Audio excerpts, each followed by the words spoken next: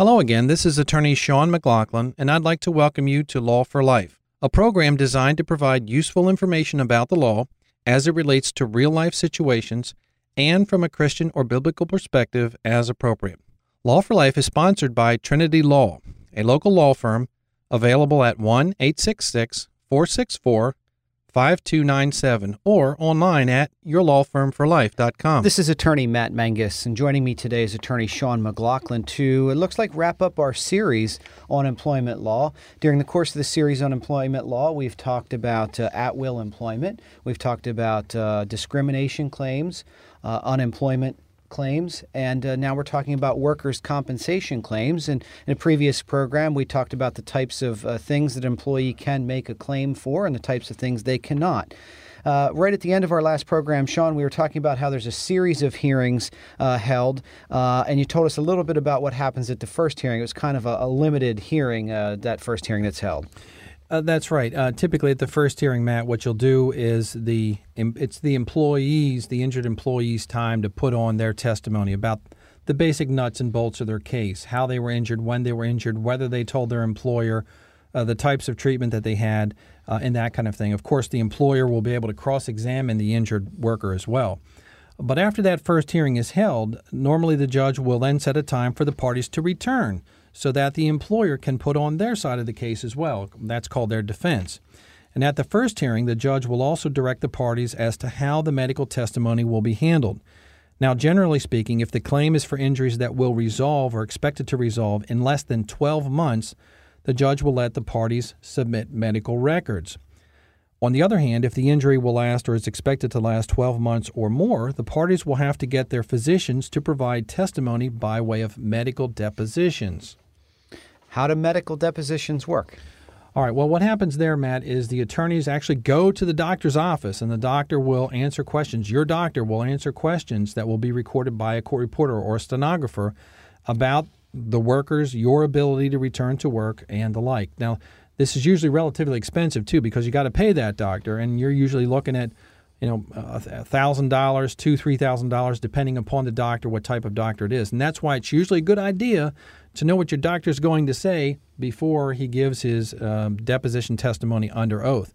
Now, the transcript or the typed out version or booklet of what the doctor says then is sent to the judge to review as part of the case. So we talked about doing these doctors' depositions. What doctors are used by either the employee or the employer? Do they use the same doctor? Well, no, they don't. Good question. Typically, the employee is going to use or rely upon their own doctors, their own treating sources. But generally, the insurance company will have the worker evaluated by their own company doctor, and that doctor is the one that the employer is going to use and the insurance company. This is referred to as an independent medical examination, or an IME. But in reality, Matt, I've seen that they're anything but independent. The doctors that the employer and the insurance company hire basically testify on behalf of the employer, not on behalf of the injured worker. And they say things like, the person's not injured, or they're not as bad as they say they are, and they can return to work now. All right, so tell us about any trends you've seen going on in the workers' comp law. Well, Matt, since I started practicing in the early 1991, since then there have been 3 substantial changes to the workers' comp law. And each time it's changed, I got to tell you, the changes don't favor the little guy. The changes don't favor the injured worker. I suspect that the insurance company lobby in Harrisburg are very well funded, and so those changes seem to be made invariably more and more in favor of the employer, and it gets much, much more difficult. There are more hoops that the employee has to jump through. Now, just to circle back to where we started with this, so you think that's part of the reason why an employee can't make certain types of claims? Well, that could be. I mean, that's been the law in Pennsylvania for decades, really, that the employee is only restricted to filing a claim in workers' comp court, and that's the only type of claim they can make. And those claims are even getting more and more difficult, more and more hoops to jump through. Okay. Well, this concludes our series of programs on employment law.